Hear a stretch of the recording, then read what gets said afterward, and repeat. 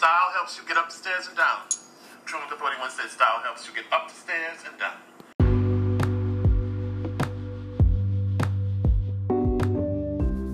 Welcome back to You Have to Wear Something. This is not a show on politics at all, but man, is it on fire. Really, the house has been burning down for a while now, since that day in November of 2016 with that guy who looks like the very fast food he serves. Shit on a golden platter.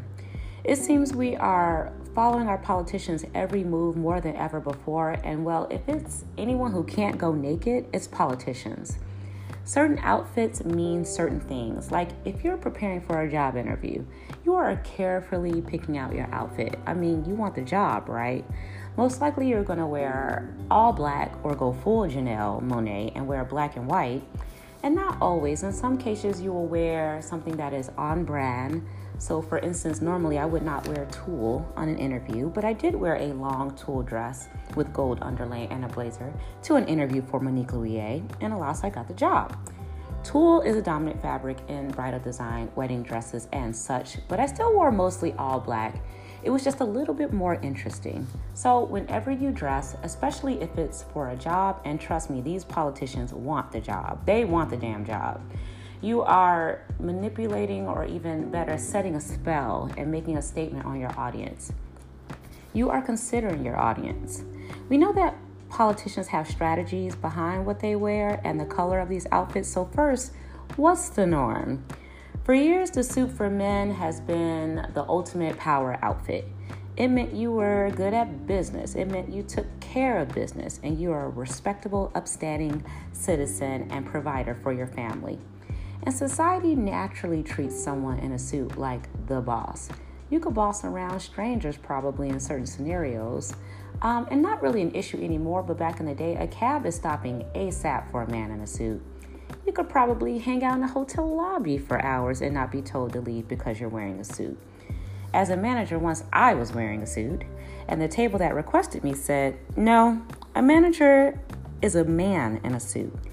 Really?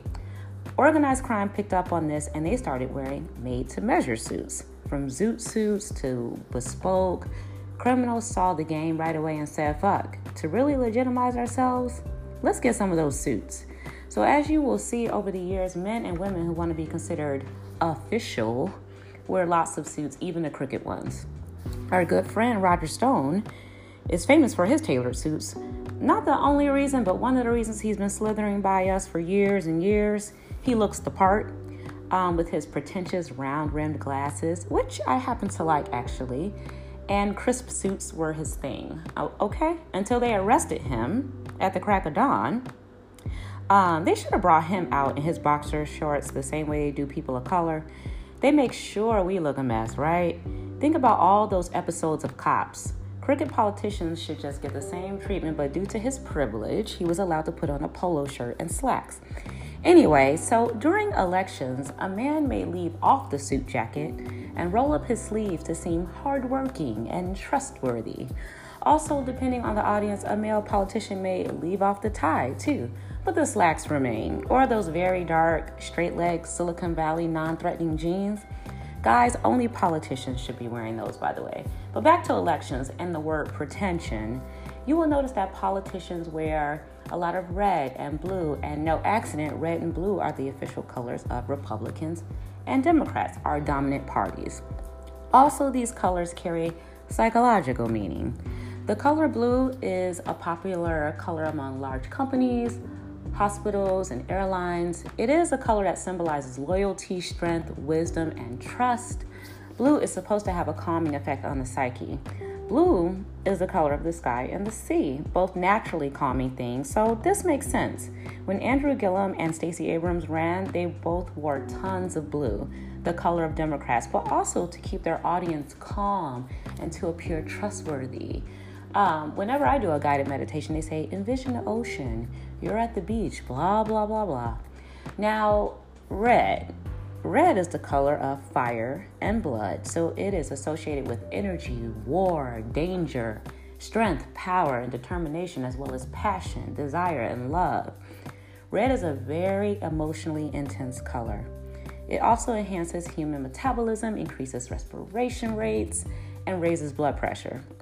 Red is a power color, and you see how it's used as of late in the Make America Great Again hats, also known as MAGA hats. They are supposed to stir the pot, grab attention, and make you angry, which is maybe why Kanye wears it. I really do not know why he does that shit. To get attention, no less. But the MAGA cap does more than grab attention.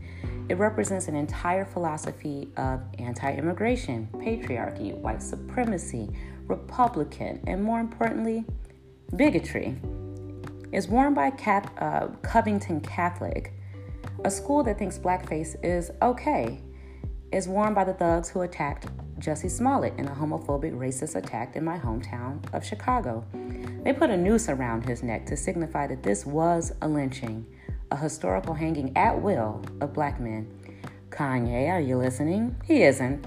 So when you decide to wear a MAGA hat, you tell us all your business, and the color makes it that more insidious. So miss me with the bullshit that it's just a cap. Oh, hell no, it's not. Conversely, let's chat about Red and Miss Pelosi. That meeting with Trump about the wall. Now, she wore blue to the meeting, remember, to keep shit calm.